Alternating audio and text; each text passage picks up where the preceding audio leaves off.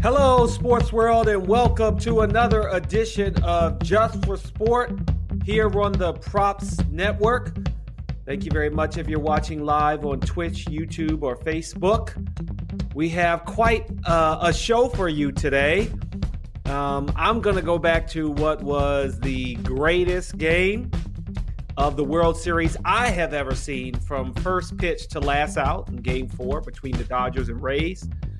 Of course, we're going to talk about the week that was in the NFL, and the Steelers at the end of it are the only undefeated team left in the National Football League. We'll talk about that. Ben Bobek is coming back on to talk some college football. Of course, I have him on because I want to talk Pitt. Got to talk Pitt football. And I decided, let's bring on someone that has a personal connection to me. He's the sports director at WPTS. And that's where I got my first radio show at the University of Pittsburgh. So I figured, why not? Let's talk to him. So Ben Bobek is going to come on. We're also going to talk about some of the other things that happened in college football over the weekend. Pitt State sucks. Pitt State sucks, huh? They lost. I'm sorry. How could you go to Pitt? You have to say that, right? I'm going to play devil's advocate and talk about why I have no problem with teams tanking for Trevor Lawrence. Maybe even talk to Ben Bobek about that, but I have my own take on that. And sports you may not know about. You may not know about Lewis Hamilton, but you should. Talked about him before. I'm going to talk about him later in the show. And at the end of it, I'm going to give my pick for Monday Night Football. Yep, big game, Bears, Rams. Rams, I expected to be there. Bears are a bit of a surprise this season, but they're there. The Bears are there, and they're one of the better teams. But first, let's start. As we begin the show, for anyone watching, please feel free. You can join the chat. I'd be happy to answer any questions you may have. We can talk about some different topics. Maybe you hate my topics or my take, whatever the case may be. Just join the fun. Just join the fun here on the Props Network. It's going to be great. It's going to be great. What's been great so far is the World Series. I have enjoyed every pitch, every at-bat between these two teams. They have been truly making this a World Series to remember. And just thinking about what has happened over since our last show on Thursday. Game 4 was epic. Game 3 was cool. I talked about what made Game 4 pivotal in the series. And it lived up to all of the expectations that I had. And Game 5 was good last night, but, it's hard to live up to Game 4. So we'll talk a little bit about Game 5, but really I want to talk about Game 4 and just how amazing it was. And the thing that I think I enjoyed the most about it is that, it came down to one play and one player. And not only one player in Brett Phillips, but he was coming into an at-bat after the greatness that is Randy Arozarena took a walk. And it was just like Jansen on the mound. Kenley Jansen on the mound is what I would like to say one of the better closers, but he's not, especially when you hear John Smoltz, who is in my mind, one of the best starters and closers. If you don't know who John Smoltz is, he's calling the game with Joe Buck.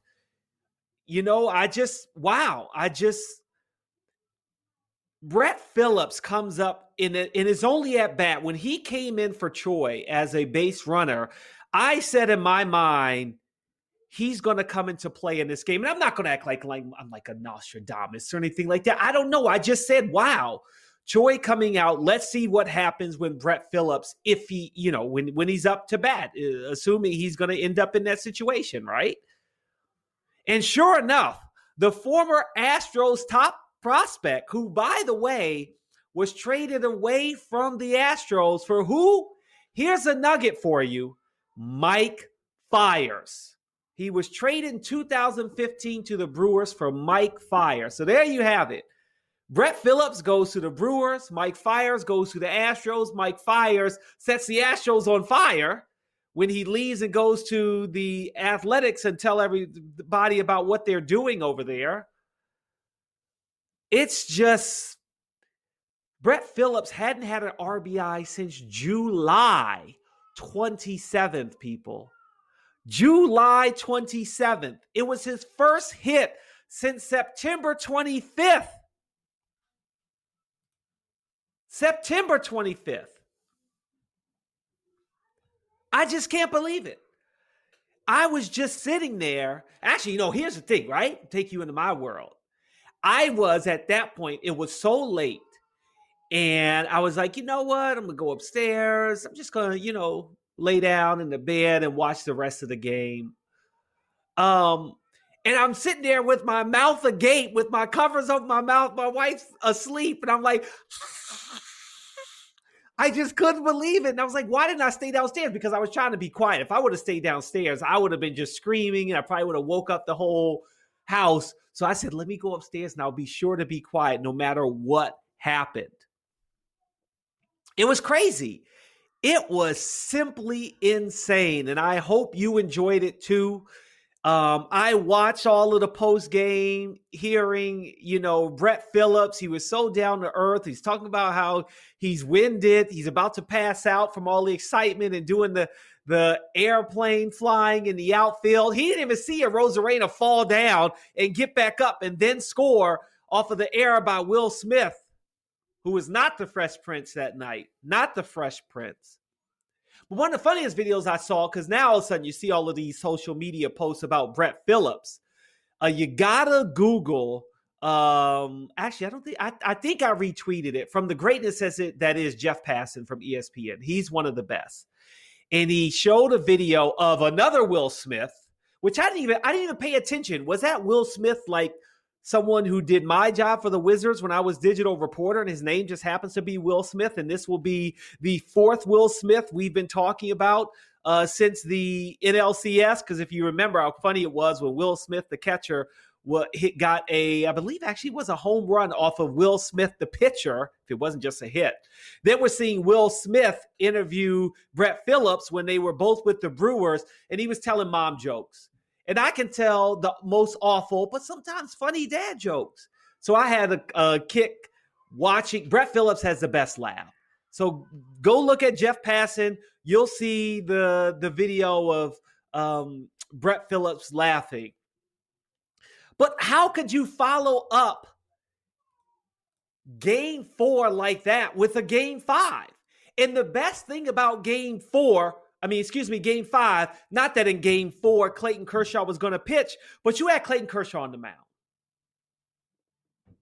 This is the player that I root for the most. I root for the most in this World Series. My heart. Oh, man. It goes out to anyone who's come so close and loses. And obviously, I don't know him personally, but what I've heard is that he's just a really good guy. He's just a really good guy, just really cool and down to earth. And hearing all the stories during the broadcast, Joe Buck bringing up the Astros again and how that must have hurt to lose to them. But of course, Joe Buck, didn't say, whatever was happening with the Astros, didn't quite go all the way that I thought he could have, because Major League Baseball did say what they did. But he didn't want to go that far and go into it, but Clayton Kershaw lost to the Red Sox and the Astros. And, that's got to be tough. So I'm watching Game 5, and we're all expecting to have this great game. And by the way, Game 4, they won 8-7. They won. The Dodgers beat Tampa Bay 4-2 last night in Game 5. They're one win away from being World Series champions. We'll see if it happens. But as you saw in Game 4, it's not over till it's over. It's not over until it's over. And that's what I want to say for any Dodgers fan out there, Dodger Blue, that are saying, yeah, we got this. I don't know. You never know. You never, ever, ever know. But Clayton Kershaw made history last night. He's Major League Baseball's all-time postseason strikeout king. How about that? He caught Joey Wendell looking in the second inning. You never like a batter looking. When you freeze him like that, that's probably the best feeling for a pitcher. To me, maybe even more than a strikeout, which I know we count Ks. But like when you're looking, it's just like you befuddled that batter so much that he didn't know what to do. He had no idea. No idea. No idea. And so it was fun to see him make history. And in this postseason, he's had 37 appearances, 30 starts, 109 innings, 20 series, 13 strikeouts in a victory over the Brewers in the wild card series. 13 strikeouts. He was just amazing. Now, the funny thing is, John Smoltz was the record holder prior to Verlander, and now Kershaw. Verlander with those Houston Astros, of course, but some of that time was with Detroit. But he has 207 strikeouts, breaking the record of 205 by Justin Verlander. And that was just great to see. He was dealing last night, which was not easy for him to do, but the Dodgers jumping out to a 3-0 lead, you know, it kind of makes you relax a little bit, I imagine. I imagine that's what happens.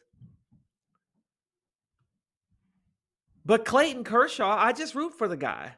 And that was really exciting to see. And now the Dodgers are one win away.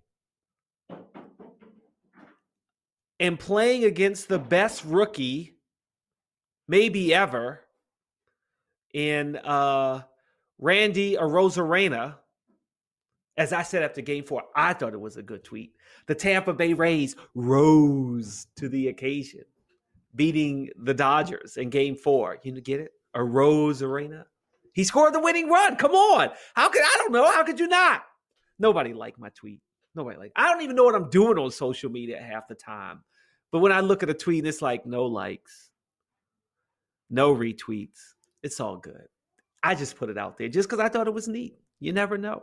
You never know, right? You watch a tweet, you never know when it goes viral. But anyway, Arozarena has been amazing. He's written the record books.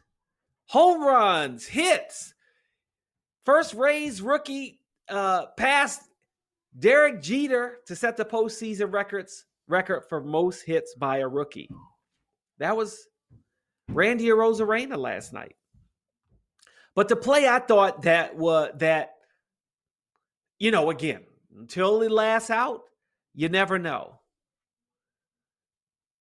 But when the Rays tried to steal home on Clayton Kershaw,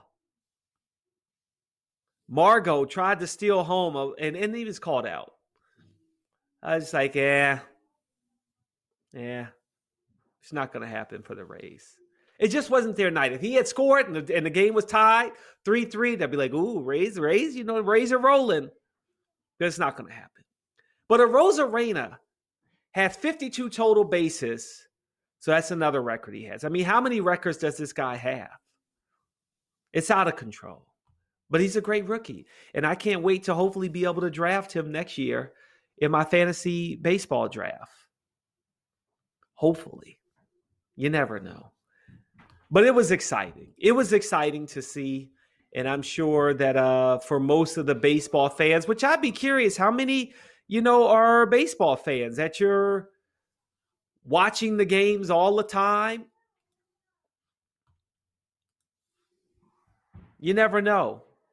Now, what I do know is, when we look at Game 6 tomorrow night, and please feel free, you can join the chat if you want to. The Dodgers are favored at I guess not favored, but the run line is -1.5 at +138. Over under at 8 runs.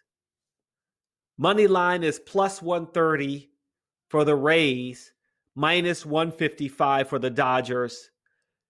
And it's Blake Snell, a quality pitcher, versus, here we go again with the Dodgers having to do the patchwork lineup. So they're going to start with Tony Gonsolin, and then they're probably going to go to Dustin May, who did pitch last night. So I'll be curious to see if that's actually going to follow, if they're going to follow that pattern or not. That will be interesting to see. But yeah, there you have it. Now, I think this game is, I would take the run line at, I'm going to take it at plus 1.5. I'm going to say, in my reading the way the game went, the Tampa Bay's had an amazing win in game 4. And part of that was luck. I didn't even talk about the 2 errors in the one play, but there were 2 errors that allowed Tampa Bay to win, or it would be the Dodgers already have celebrated, already champions. Of course, I'm assuming that they're saying that they would have won game 5. But now the Dodgers maybe are feeling it. They're that one game closer to winning it all. And so I think if they do come out, they'll come out blazing. Mookie Betts, Jock Peterson, Cody Bellinger. I mean, their entire lineup is just amazing. Corey Seager, come on. They're just really, really good. And you can get the World Series, the Dodgers at minus 625 and the Rays at plus 450. At this point, I think it's the Dodgers. Although the funny thing is, when I talked about that game 4, then whoever wins game 4 has the 70% chance of winning the series. You never know. That was game 3, and the Dodgers won game 3.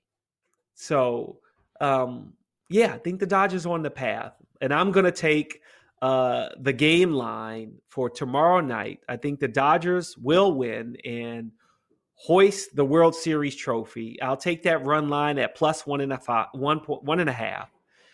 I was mixing things. I'll take the over-under at 8.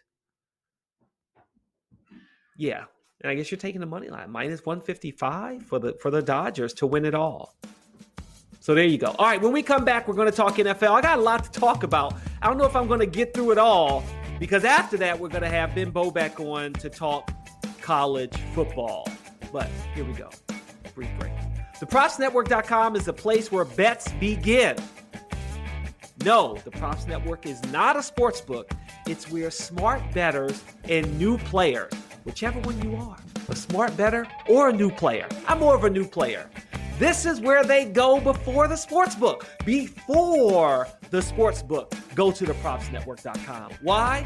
Because the Props Network has a few things that all bettors need, whether you're beginning or seasoned. Exclusive sign-up bonuses, reporting on weekly promos, free betting picks, like what I'm giving you, whether you like them or not. Even the best bettors, they lose. Come on. Just take a flyer. You never know. A flyer on me, I mean. Hey, just for sport. That's why we're doing it, right? That's why I'm doing it. And live odds comparisons for every game. Right on the Props Network. A visit to thepropsnetwork.com before placing a bet guarantees that you'll be wagering with the best available bonus and getting the biggest possible payout if your bets hit. I got some long shots that I'm hoping will hit in the World Series. We'll see. But the Props Network isn't just another bonus site. We've also got great content, right? You got the Walk On. You got Just for Sport. Follow the Props Network on social media, YouTube, and Twitch for updates all week from me on Just for Sport and the rest of the Props Network team, which of course begins with my guy, Joe Walkowski, on the Walk On. Great show. You can watch that. Feel like you watch me in the mornings, then the pod comes out. You watch the Walk On in the evening. We got you covered all throughout the day. Get ready to bet the Props Network today. But remember, you must be 21 and over to bet. Do you or someone you know have a gambling problem? Call 1-800-GAMBLER today. So now we're going to get to football. And I don't know if I can speed through football. I talk too much. That's my problem. I got so many things I want to talk about. So many things. So yesterday, the big game, of course, the big game that we're going to talk about first. How could we not start with the history that was made between the Steelers and Titans? Right? You had two undefeated teams, 5-0. They should have been playing in week 4, but the game was pushed to week 7 because of the coronavirus. So here you have it. Here you have it. This game, all right, here's the thing. These two teams are both 5-0. It is only the 6th time since the AFL-NFL merger that two undefeated teams with at least 5 teams played each other. Now, the winner of those 5 games and now the 6th game all went to the Super Bowl. They all went to Super Bowl. So, now you say, okay, does that mean that the Steelers are going to the Super Bowl? I don't know. I don't know if it, and I'll tell you the one reason why. I just feel like, how can you discount the greatness that is Patrick Mahomes and the Kansas City Chiefs? They're the defending champs. And until the Steelers are in the Super Bowl, even with the Steelers being undefeated, you might have to say that it's going to be the Kansas City Chiefs are the best team. But right now, the NFL rankings say it's the Steelers. So I'm going to go with the Steelers too. But the funny thing is, I was looking at the history of these 5-0 records, and I was digging and trying to find the records, and found on CBSSports.com. 1973, the Vikings and Rams were the first two teams that were both 5-0. And then you fast forward all the way to 2004. So between 2004 and yesterday were the 5 times that two teams that were undefeated at 5-0 played each other. Before that was 1973. So, yeah, it's been a long time. It had been a long time. But it was a good game. Now, another tweet that I put out that didn't go over well, or maybe it was too early, but the Steelers came out hitting. They go up 14-0. So I put up, so they're beating the Titans like Travis Henry did the block on Josh Norman for the Bills. Just knocked him down early. Boom. Forearm shiver. Boom. And that's what the Steelers did. Some fortuitous bounces helped the Titans stay in the game, but realistically, at one point, the game was 27-7. Pittsburgh scored on their first 4 possessions, including 3 touchdowns. But then I fell asleep. I fell asleep with the little toddler on me. So I woke up and I'm like, wait, what? It was still 27-7. Here's a funny stat. The Pittsburgh Steelers are perfect. They are undefeated when generating a 20-point lead. Do you know what kind of record that is? As I'm sitting here and I got all my captions here and I'm not even using them. Thank you. Sorry, I'm screwing up my own show here. The Pittsburgh Steelers are 213-0 with 1 tie. 213-0 when they have a 20-point lead. How about that? That's one of those records I'm like, I don't know if they, this goes in the, you can go Rafa Nadal. Who knows when anyone's going to have 13 French Opens, or Cal Ripken, the Ironman. But records are made to be broken, right? So I guess you could say you never know, as I get to later in the show, about records that you never thought would be broken. But there were some fortuitous bounces, deflections, if you want to call them, that kept the Tennessee Titans not just in the game, but it wasn't, in my mind, it wasn't like Ben Roethlisberger was throwing interceptions. The last interception was in the end zone, which could have been a touchdown and would have sealed the game. But it was an interception, gave Tennessee the chance to win it. And then Stephen Gostkowski missed a 45-yard field goal. Wide right. Now, I don't understand with 33 seconds to go why the Tennessee Titans went for the touchdown. I feel like it was, 3rd and 14. They should have just went for the first down and kept the drive alive, but and gotten closer, right? But, they went for, and obviously it was 4th down no matter what. But I'm saying on that 3rd down, I don't know why they went for the touchdown. I think they should have just went for the first down, but at least, for the Steelers fans, including my wife out there, they're happy. Steelers won. They're still undefeated. And now the only undefeated team in the National Football League. But they have the hardest game coming up this weekend in Week 8 against the Baltimore Ravens in M&T Stadium. Now, right now, the Ravens are favored at -5, over-under at 49. You can get the Steelers at +190, Baltimore at -240. And is that more hype? Is that more hype than reality that you have the Baltimore Ravens favored? I just don't think the Ravens are that good right now. I feel like there's a little bit of a struggle there for the Ravens. But it should be, if no doubt, it's going to be a good game. There's no doubt about that.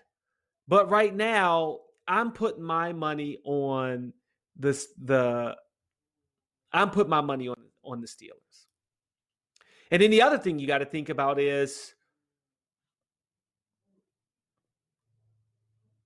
for the Ravens, maybe having a bye week helps. Maybe it hurts them.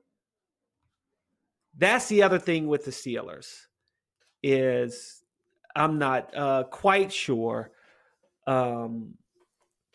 if the Ravens are ready for them, because I think the Steelers, the only caveat that I see as an issue for them is on defense. You look at the Steelers, they go up 27-7, and that's when the defense should lock them down.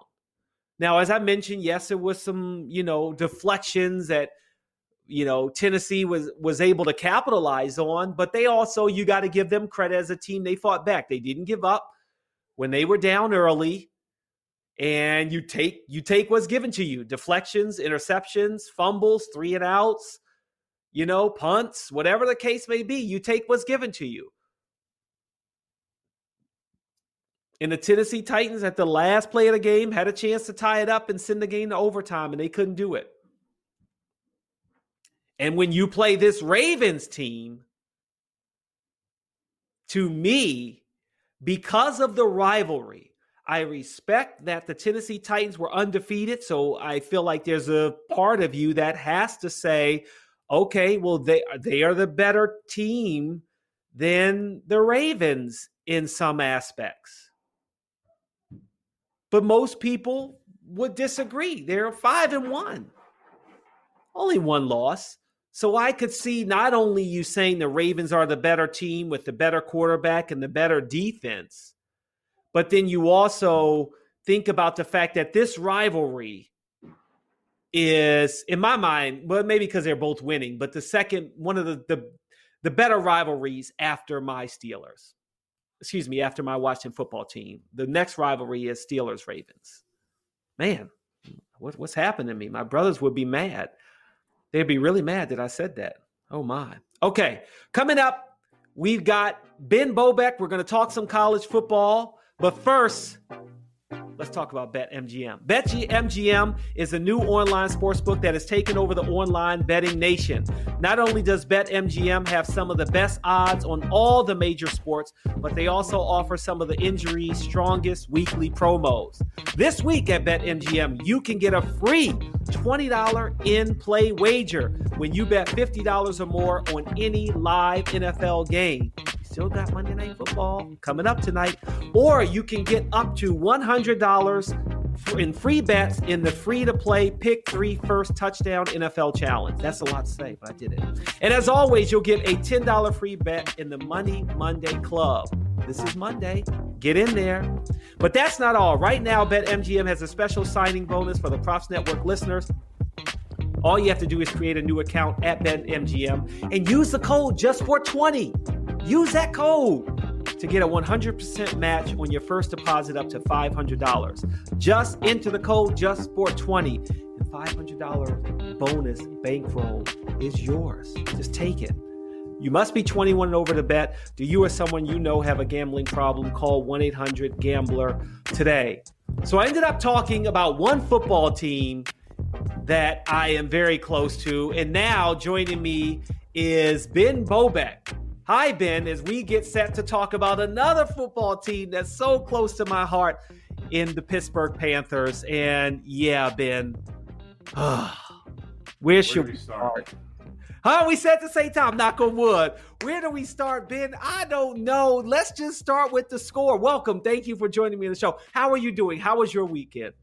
It was all right. I will say I did end up getting into Heinz Field and going to that game in person, which, depending on how you look at it, made it either a little bit better or just that much worse. I'd say that much worse, because when Notre Dame scored first and then Pittsburgh went down and scored a field goal, I was like, okay, we're hanging. And that was it. Okay, so let's see. They lost the game 45-3. Total yards, 434 yards, 162 for Pitt. 3 turnovers didn't help. Where do you want to start in talking about that game yesterday?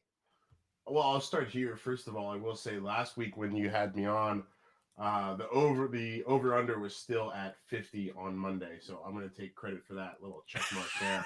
As for the Pitt spread, not close at all. I'll take the blame for that. You have to start with the coaching staff. I mean, like we talked about last week, this is the 4th straight game for this Pittsburgh defense, allowing 30 or more points. They allow 45 this week to Notre Dame, who, despite coming in as the 3rd-ranked team in the country, I don't know how to put this without sounding like a bitter fan, but they really didn't do anything to impress me. I'm still not sold on Ian Book as the dynamic playmaker that's going to carry the Irish to the playoffs. I'm still not sold on this Notre Dame team as being the one to be up there with the Clemsons and the Alabamas. I know you want to get into that a little more in depth later, but I look at that game and I really see it as a Pitt loss. Notre Dame did their job. They came out, they executed, they put up 45 points on the board. But when I look at it, I put this loss squarely on the shoulders of the coaching staff. Pitt did not look prepared. Pitt did not look ready to play. And it really showed on the field. And I think probably the most telling is with just under a minute and a half left in the second quarter, Pitt has I want to say a 4th and about 4. Maybe it was closer to 2. I don't remember off the top of my head. I was already beyond angry by then.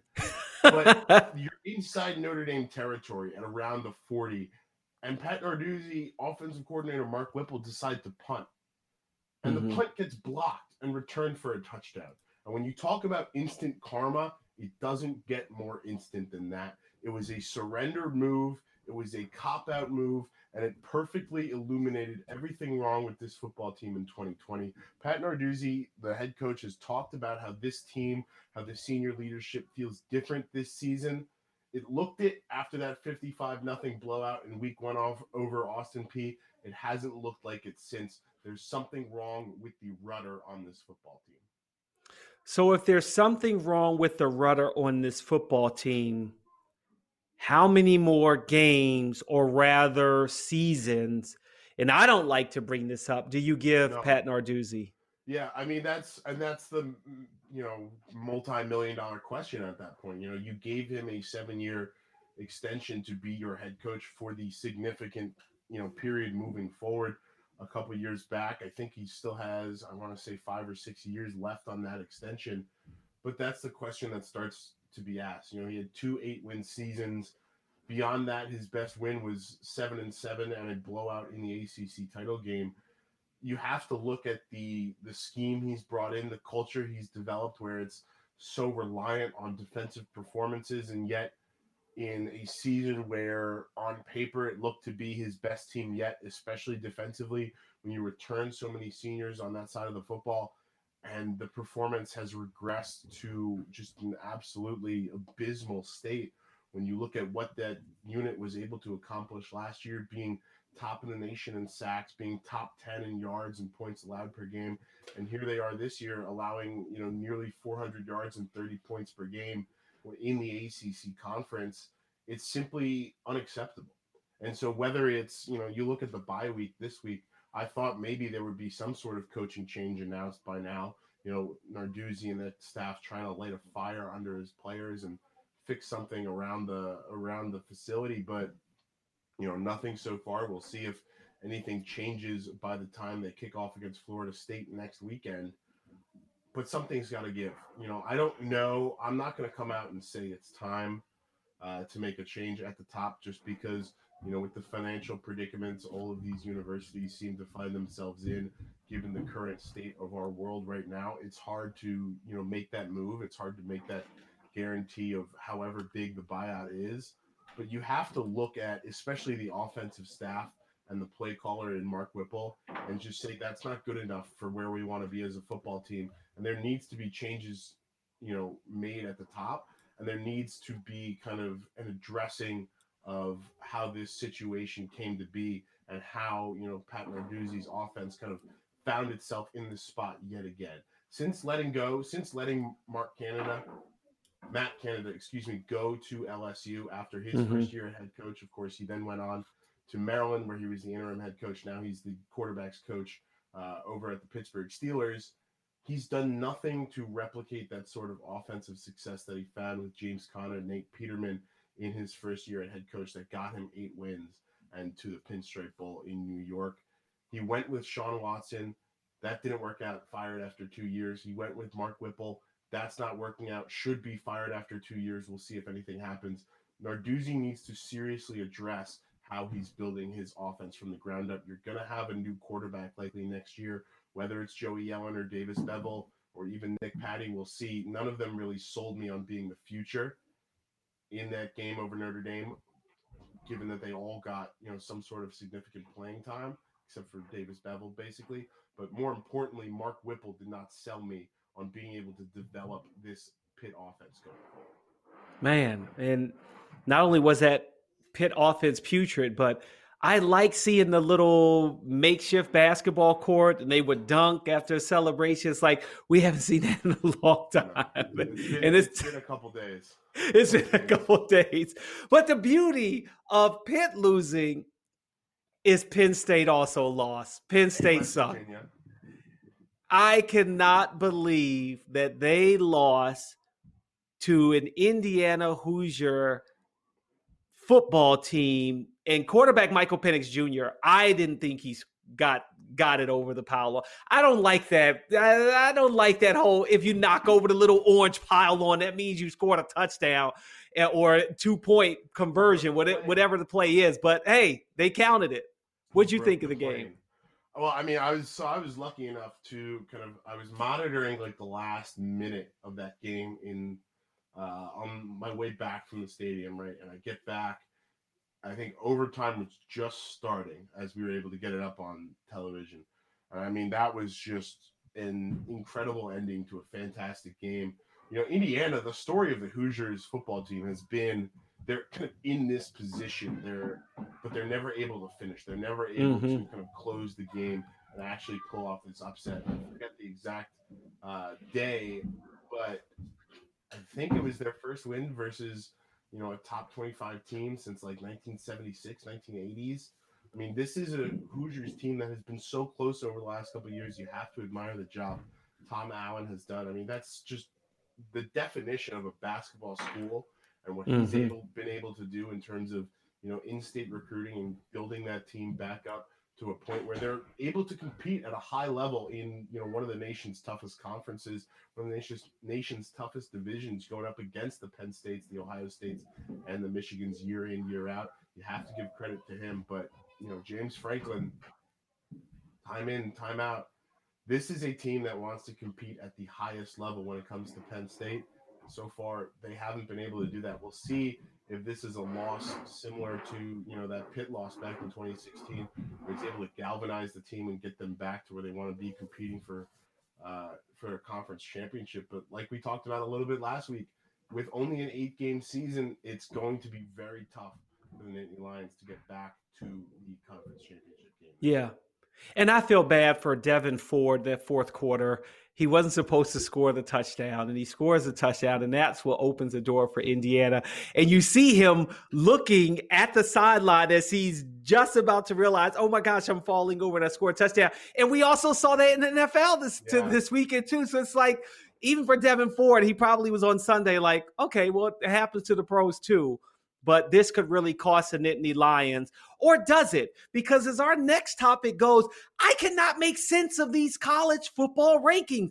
How is OSU number 3? They played 1 game. Notre Dame has played 6 games so far, and they moved down a spot to number 4. Like, I just don't understand what we are doing here. And I've got more to that I could go into it.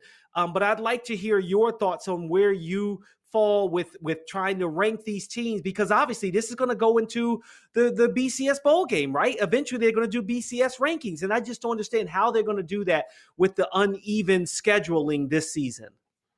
Yeah, I mean, and that's the big question for the College Football Playoff Committee this year, is how do you factor in a team like Ohio State that, has only played 1 game, but they went up against Nebraska, depending on how you look at it, a good football team. Adrian Martinez and Scott Frost still very capable, depending on how you look at the Big Red in the last couple seasons. But, how do you factor in the fact that this Ohio State team is only going to play 8 games going up against, say a Notre Dame, who could possibly be coming in at 10-1 after a full conference slate, which is not something we've been able to say about Notre Dame in the past years.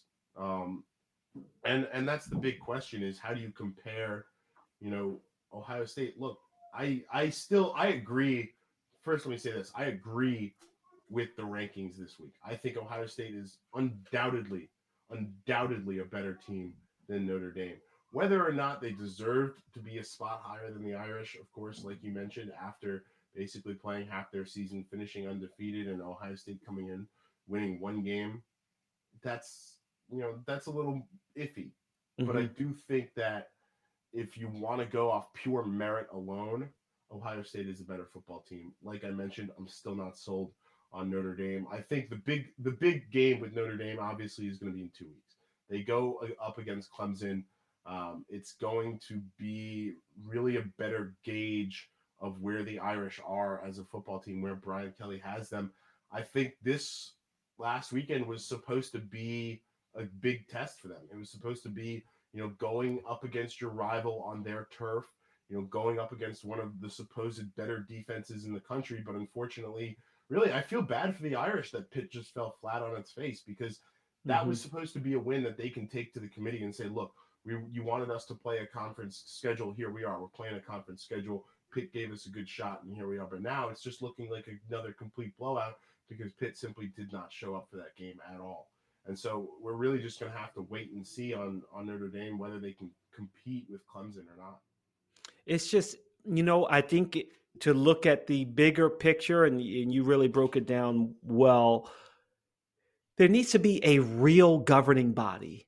I feel like the NCAA is just, I know it's been tough with this pandemic, but this isn't the first time we've talked about the NCAA not having control of football and even basketball. And it's really the conferences and the presidents of the different schools that really just determine what goes on in college football. And it's just like, no, there has to be something where everyone is following the same rules, the way we're going to do this, or else it's just total chaos. And that's what I feel like it is. And it doesn't, to me, it's like, okay, fine. Ohio State was ranked number 2 in the preseason polls, but they played one game. And I just don't quite understand how you can do that. A player who may not be playing any more games is Wisconsin quarterback Graham Mertz. He's awaiting confirmation of his positive COVID-19 test. When you're in that situation, you're a freshman. You probably weren't even supposed to play this out for another minimum 21 days. If you test positive, what does that do to a Wisconsin team when, you know, who's I guess next man up, but that's really your season right there. Yeah. I mean, you know, you have to, first of all, give credit to Graham Mertz for an absolutely fantastic game, you know, week 1 on Friday night against Illinois. I mean, 1 incompletion, I think it was 4 or 5 touchdowns, somewhere around 250 yards passing. You know, Paul Chryst and that Wisconsin team, they're not known for developing quarterbacks. I mean, you go way back, sure, you get Russell Wilson as a transfer from NC State. But, you know, guys like Jack Cohn just simply aren't lighting it up for the Badgers. You know, this is a team that's built off the Monty Balls and the Melvin Gordons, not necessarily their quarterback play. And finally, you know, it seems like they got their guy. They got that explosive kind of uber game manager, so to say, in Graham Mertz. He's a fantastic debut as a freshman, like you said, against Illinois Friday night in that big win for the Badgers. And it comes out right afterwards. He may not be in for at least 3 more games. And that's a tough situation. You know, that's the reality of college football in 2020. You saw it a little bit here with Pitt. We've seen it all over the country, down in Virginia Tech, you know, out Baylor, where depending on, you know, false positives, false negatives, you know, with some teams testing daily, some teams testing twice or thrice weekly, you know, different companies doing different tests. It's the Wild West out there when it comes to knowing whether or not you're actually positive, knowing whether or not you're actually contagious, and knowing whether or not you're going to be able to play come Saturday. And so right now it seems, you know, you look at the situation we talked a little bit about last week again, when it comes to Nick Saban, where he tests positive on a Wednesday, 3 negative tests later on Fridays or on Thursday, Friday, and Saturday, he's able to coach the game. So it's the simply not knowing. It's the so many different factors moving at once. And, you know, when you look at the policy of, you know, 21 days on a restricted list, 21 days out of action, that's the, you know, penalty for starting the season so late and trying to condense so many games into this season, when you have to be as stringent as possible when it comes to, you know, protecting possible positives, because there's simply no room for an outbreak like we've seen at some other teams. And so Mertz is going to have to, if this positive is confirmed, is going to have to sit for 3 weeks. And, you know, it leaves Wisconsin in, you know, kind of a tough spot, because you had started to build that momentum with that big win over Illinois. And now where do you go forward? Do you turn back to Cohn? You know, what's the quarterback play going to be like? And like you mentioned, how is that going to affect their rankings? Is the committee, are the voters going to have to assess that and be like, look, this team isn't playing with their, you know, first string quarterback. If he does come back after these 21 days, how is that going to affect his play? It's another big question to add to all of the things that need to be considered come ranking time. Yeah. Let's move ahead. We're going to move ahead, and it'll be interesting to see what happens with Wisconsin. I hope he's not positive. I mean, I don't want anybody to get COVID and the coronavirus, but if he is, I wish him the best in his recovery. Let's look at next week. We got that big matchup coming up between the two teams we were talking about, Ohio State and Penn State. Right now, Ohio State is favored at -12.5. The over-under is 62.5. Money line -560 for Ohio State, +360 for Penn State. Who do you got in that game? The points is a big number. I'll put it like that. Okay. I think Ohio State wins. You know, like I said, Penn State, didn't show me much against Indiana. They're still missing Micah Parsons. It doesn't look like they'll have Journey Brown, the star running back for most of the season. Sean Clifford, I've never been sold on him. He's a good running quarterback, but, passing downfield, he's, mistake prone. I think he had 2 or 3 interceptions against the Hoosiers. That's not going to be good enough to beat, the best team in the conference in Ohio State. I think Justin Fields is on a mission this year to get his team to the national championship and prove that perhaps he is, if not the best, then the second best quarterback in this upcoming draft. I think The Ohio State University is going to be on a mission, and the next stop on that train is Happy Valley. I think they're going to come out with the victory over Penn State. The 12 points makes it a little iffy. I'm inclined to take Ohio State to start with, but, Penn State in Beaver Stadium as a 2-touchdown underdog, that's a tough sell for me. Okay, tough sell for you. Number 3 Ohio State versus, I think Penn State's now number 10. I think I looked at it, but I made that number wrong. But anyway, let's see what happens there. Now, the other matchup, Notre Dame. Can they match Clemson? Maybe if they can score more than 73 points against Georgia Tech, maybe they get the respect they deserve. But right now, they are favored at minus 19.5 points, over and under at 56, minus 1250 for Notre Dame, and plus 700 is the money line for Georgia Tech. What are your thoughts? Can they get over 73 points? Well, I think no matter what they do, I think they get over 19.5 or whatever the spread was. I think that's a little small when you talk about disrespect, when you talk about, how Notre Dame looks on paper. That's a perfect example of that. I think they're easily a 3-touchdown favorite over Georgia Tech. That defense for Jeff Collins just hasn't been there so far. Like you mentioned, giving up 70 plus to Trevor Lawrence and the Clemson Tigers. Notre Dame's offense is explosive. I'll give them that. They have that big play potential when you have, so many large wide receivers going downfield. They're a big team. I don't see them matching Clemson. I don't see, whether they can hold Georgia Tech maybe under the 7 points that Clemson allowed. That's the question. But I don't see the Irish matching up. I do think it will be, their second blowout in a week. I see them covering, the 3-touchdown spread, but I don't know about, putting up 70. The thing is, it's like they may need to, but just as you said, they put up 48 against Pitt, and it probably hurt them because Pitt couldn't score. That's really tough. Thank you, Ben. I really appreciate it. Yeah. Have a good one. You too. Thanks, Jamoke. All right, bye. All right, that was Ben Bobak. Thank you very much again for joining me on the show, talking some college football. Really enjoyed that. We're going to get back to the NFL on the other side of the break. As I get ready to close out the show, I'm going to give you my Monday night football pick as well. I've got a pick, and the sport you may not know about and may not care about, but you need to know about. We'll get into all of that after this quick read. Are you located in a state with legal online sports betting? Don't make a bet this season before you visit thepropsnetwork.com. Thepropsnetwork.com has you covered with free bets and special bonus deals from all the top U.S. online sports books. Get $30 free bets and up to $600 risk-free bet at Unibet. Claim up to $1,000 signing bonus bundle from DraftKings Sportsbook. Or try PointsBet Sportsbook with 4 risk-free bets totaling up to $1,000 using promo code BONUSPROPS. The Props Network is also the only betting news site with live NFL odds for every game. So you can shop the comps and know you're getting the biggest payout possible before you lock in your bet. That's only on the Props Network. Do your bankroll a favor and check out thepropsnetwork.com. You must be 21 and over to bet. Do you or someone you know have a gambling problem? Call 1-800-GAMBLER today.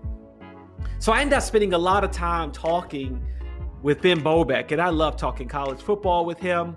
It's a sport that I follow, but I mostly pay attention to Pitt. I want to know how Pitt's doing and some of the bigger stories, but it's good to kind of talk to him. But back up a level to the NFL.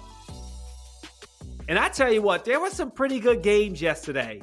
And I don't know which team I not really dislike more, but I know my wife dislikes them. The Bengals and Browns had a great game yesterday. You know, both teams trying to bring some respect to their name, and it was awesome. Baker Mayfield with an amazing throw to Donovan Peoples-Jones, playing for the Peoples for the game-winning score. His quarterback rating was 135.6, and that was without OBJ. Odell Beckham Jr. went out of the game. He may be done for the season with a knee injury. But it was such a great game yesterday. I was really impressed with both quarterbacks. Not that, you didn't think one was, both number one picks. Of course, you thought they were going to be great.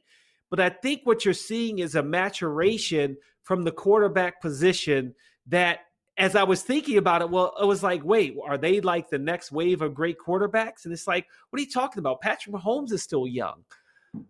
Kyler Murray for Arizona Cardinals. We're going to talk about him later. This might be the best crop of quarterbacks in the NFL right now, period. It's just some great games yesterday. Joe Burrow became the fourth rookie passer to register 5 300-plus passing yard games on Sunday. And he was the first rookie quarterback in NFL history to throw 400-plus yards, 3 touchdowns, and run for a score in a single game. Joe Burrow, he might be legit. And the funniest story is apparently the Bengals defensive end, Carlos Dunlap, put it out there that his house is for sale. He put out there on a tweet that his house is for sale. He's done. He wants to get out of here. He says 6,000 square foot city view with a huge balcony, 4-bedroom, 4.5 bathroom, in the best school districts is for sale. Do your market analysis and make me an offer. Serious inquiries only with proof of funds. Owners willing to sell furnished or unfurnished is what the Post read. I feel like this is the kind of topic that Haley and I may talk about with Haley's comments. So I'm not going to go totally into it, but I thought that was pretty funny. I'm like, dang, man, city view, 6,000 square feet. I got to figure out where that is in Cincinnati. But here's the other thing. The Falcons, they're cursed. They're cursed this year. They have to be. Another collapse for the Falcons. Their wings are clipped. Every week it seems like their wings get clipped. And as I talked about with Penn State, this time it was Todd Gurley. He was supposed to fall down at the 1, run the clock out. Then the Falcons come in, kick a field goal, game over. Instead, he goes in for the score. He knew he made a mistake. He was totally upset with himself in the postgame because he gave the Falcons, which is crazy to say, he gave his team the lead 22-16. But he left too much time on the clock. And Matthew Stafford used the remaining minute, 64 seconds if you want to be exact, to drive the Detroit Lions down the field for the game-winning score. Falcons could very well be 4-3 on the season. That's the crazy thing. Even though when Dan Quinn? Am I saying that right? Falcons head coach, when he was let go and they weren't winning games, they're 1-6, but they could very well be 4-3. It's like a play here or there. It's crazy. What else was crazy? Kyler Murray bested Russell Wilson. The Cardinals bested the Seahawks last night. Zane Gonzalez, redemption. After he misses a field goal in overtime, he kicks a 48-yarder to win the game. It was an interception. Isaiah Simmons only played 4 downs that game. Intercepts the greatness that is Russell Wilson. And that's how the Cardinals get the ball with very little time on the clock. 52 seconds. Man, that's got to be tough. I don't know. I hate ties, so that maybe would have been just as bad. The Cardinals never led the game until they won. How amazing is that? And both offenses had over 1,000 yards. Wilson, 388, 3 touchdowns, and also had a team high and game high rushing yards, 84. These rushing quarterbacks, they're like the leading rushers now. So in a weird way, like if I'm a running back, maybe I don't want to play with a team that has a rushing quarterback. That's something I've been saying for a while. If I'm a high school running back, I don't want to go to a team where there's a rushing quarterback. That's just taking away my carries, right? You got to think about that. Taking away my carries, which is on the NFL level, hurting the pocketbook. So I don't know if I want to play with a Kyler Murray or a Russell Wilson. And Kyler Murray had 4 total touchdowns, 360-yard passing, led his team in rushing with 67 yards. You could say it was defense, but realistically, no. It's like the quarterback becomes a rusher, and that takes away from the running back, and that takes away from his pocketbook. Wilson had 3 interceptions. Murray had just 1. And they did it. They won the game. All right, last game, of course, I'm going to talk about. Beat Dallas. The Washington football team beat Dallas. Doesn't matter what the record is for either team that season. As I mentioned, the heartbreaking loss when Troy Aikman and the Dallas Cowboys could have gone 0-16. What they do? They beat the Washington football team 1-15. Come on. Dallas was 8-2 in the last 10 against the Washington football team. They haven't won the season series since 2012, the Washington football team, that is. So I was happy to see them get the win. Kyle Allen, I guess, but Dallas is awful. Mike McCarthy's awful. He may be the next. There's no doubt he will not be lasting as a head coach much longer in Dallas at the rate that they're playing. And that being said, that goes into my next topic here. Why are we winning football games, Washington? Any of the football teams, and I'm going to go down the list. Bengals 1-5. Texans, Jaguars both at 1-6. Okay? Giants 1-6. Falcons 1-6. Vikings 1-5. Vikings probably aren't going to be saying we want another quarterback. Although, come on now. The quarterback you have is not a top quarterback.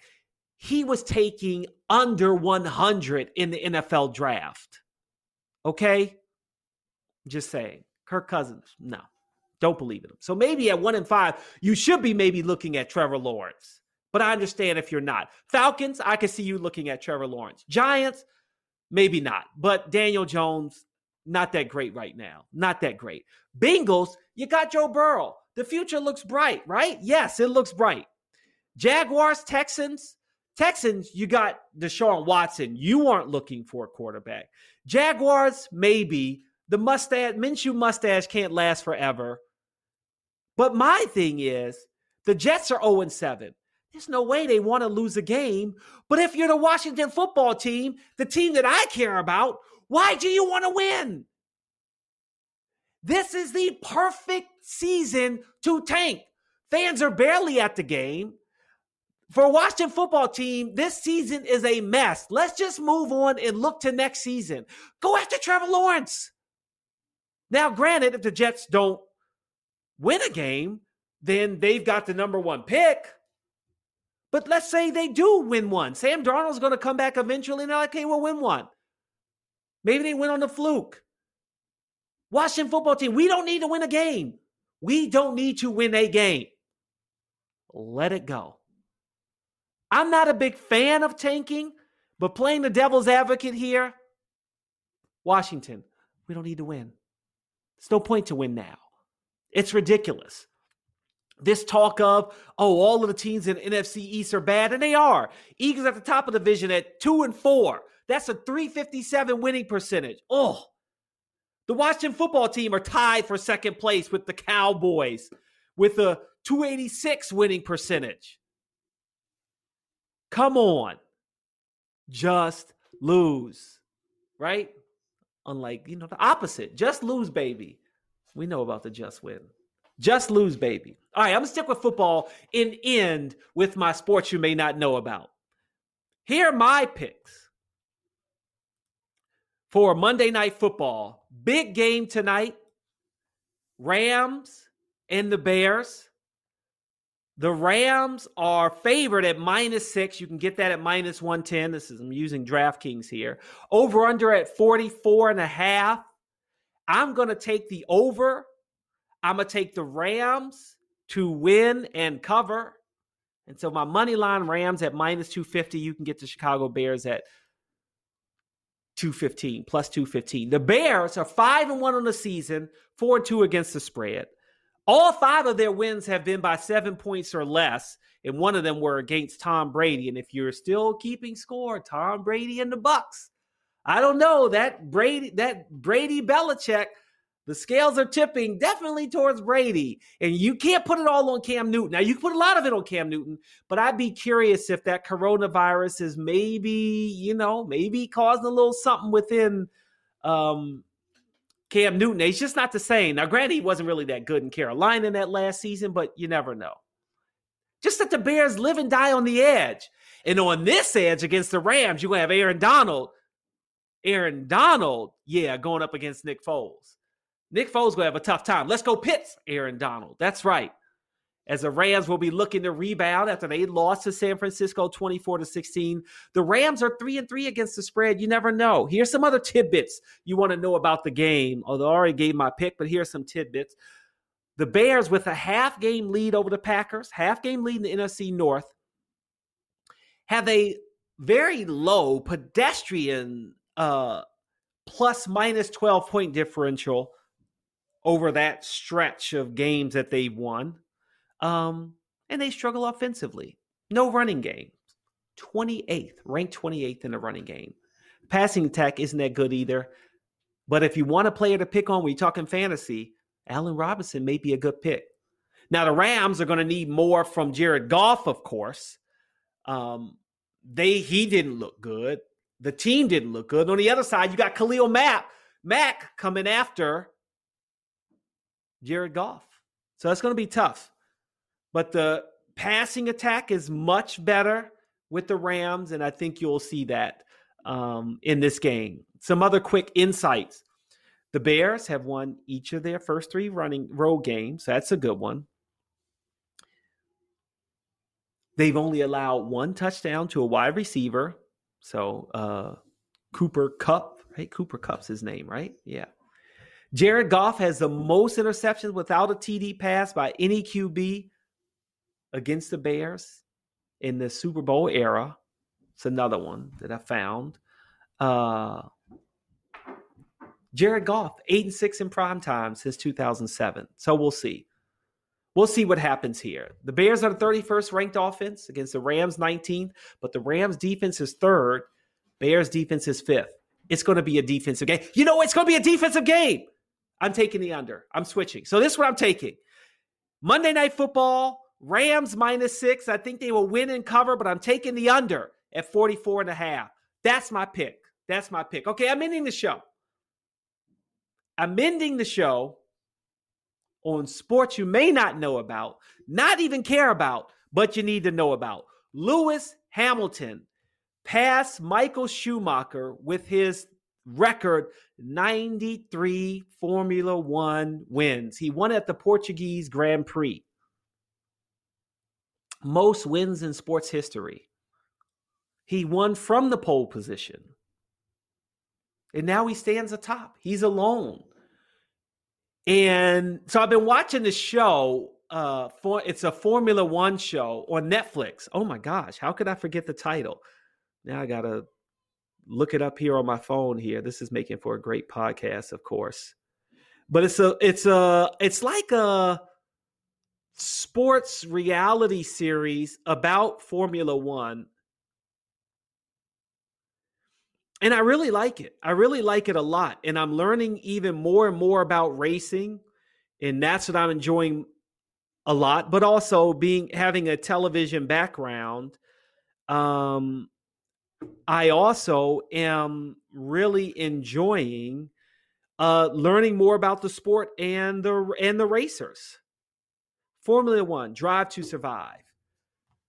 2 seasons worth, and it's been fun watching. And the thing is, if you're Lewis Hamilton, here's a quote from Lewis Hamilton, quote, "It's going to take some time to fully sink in.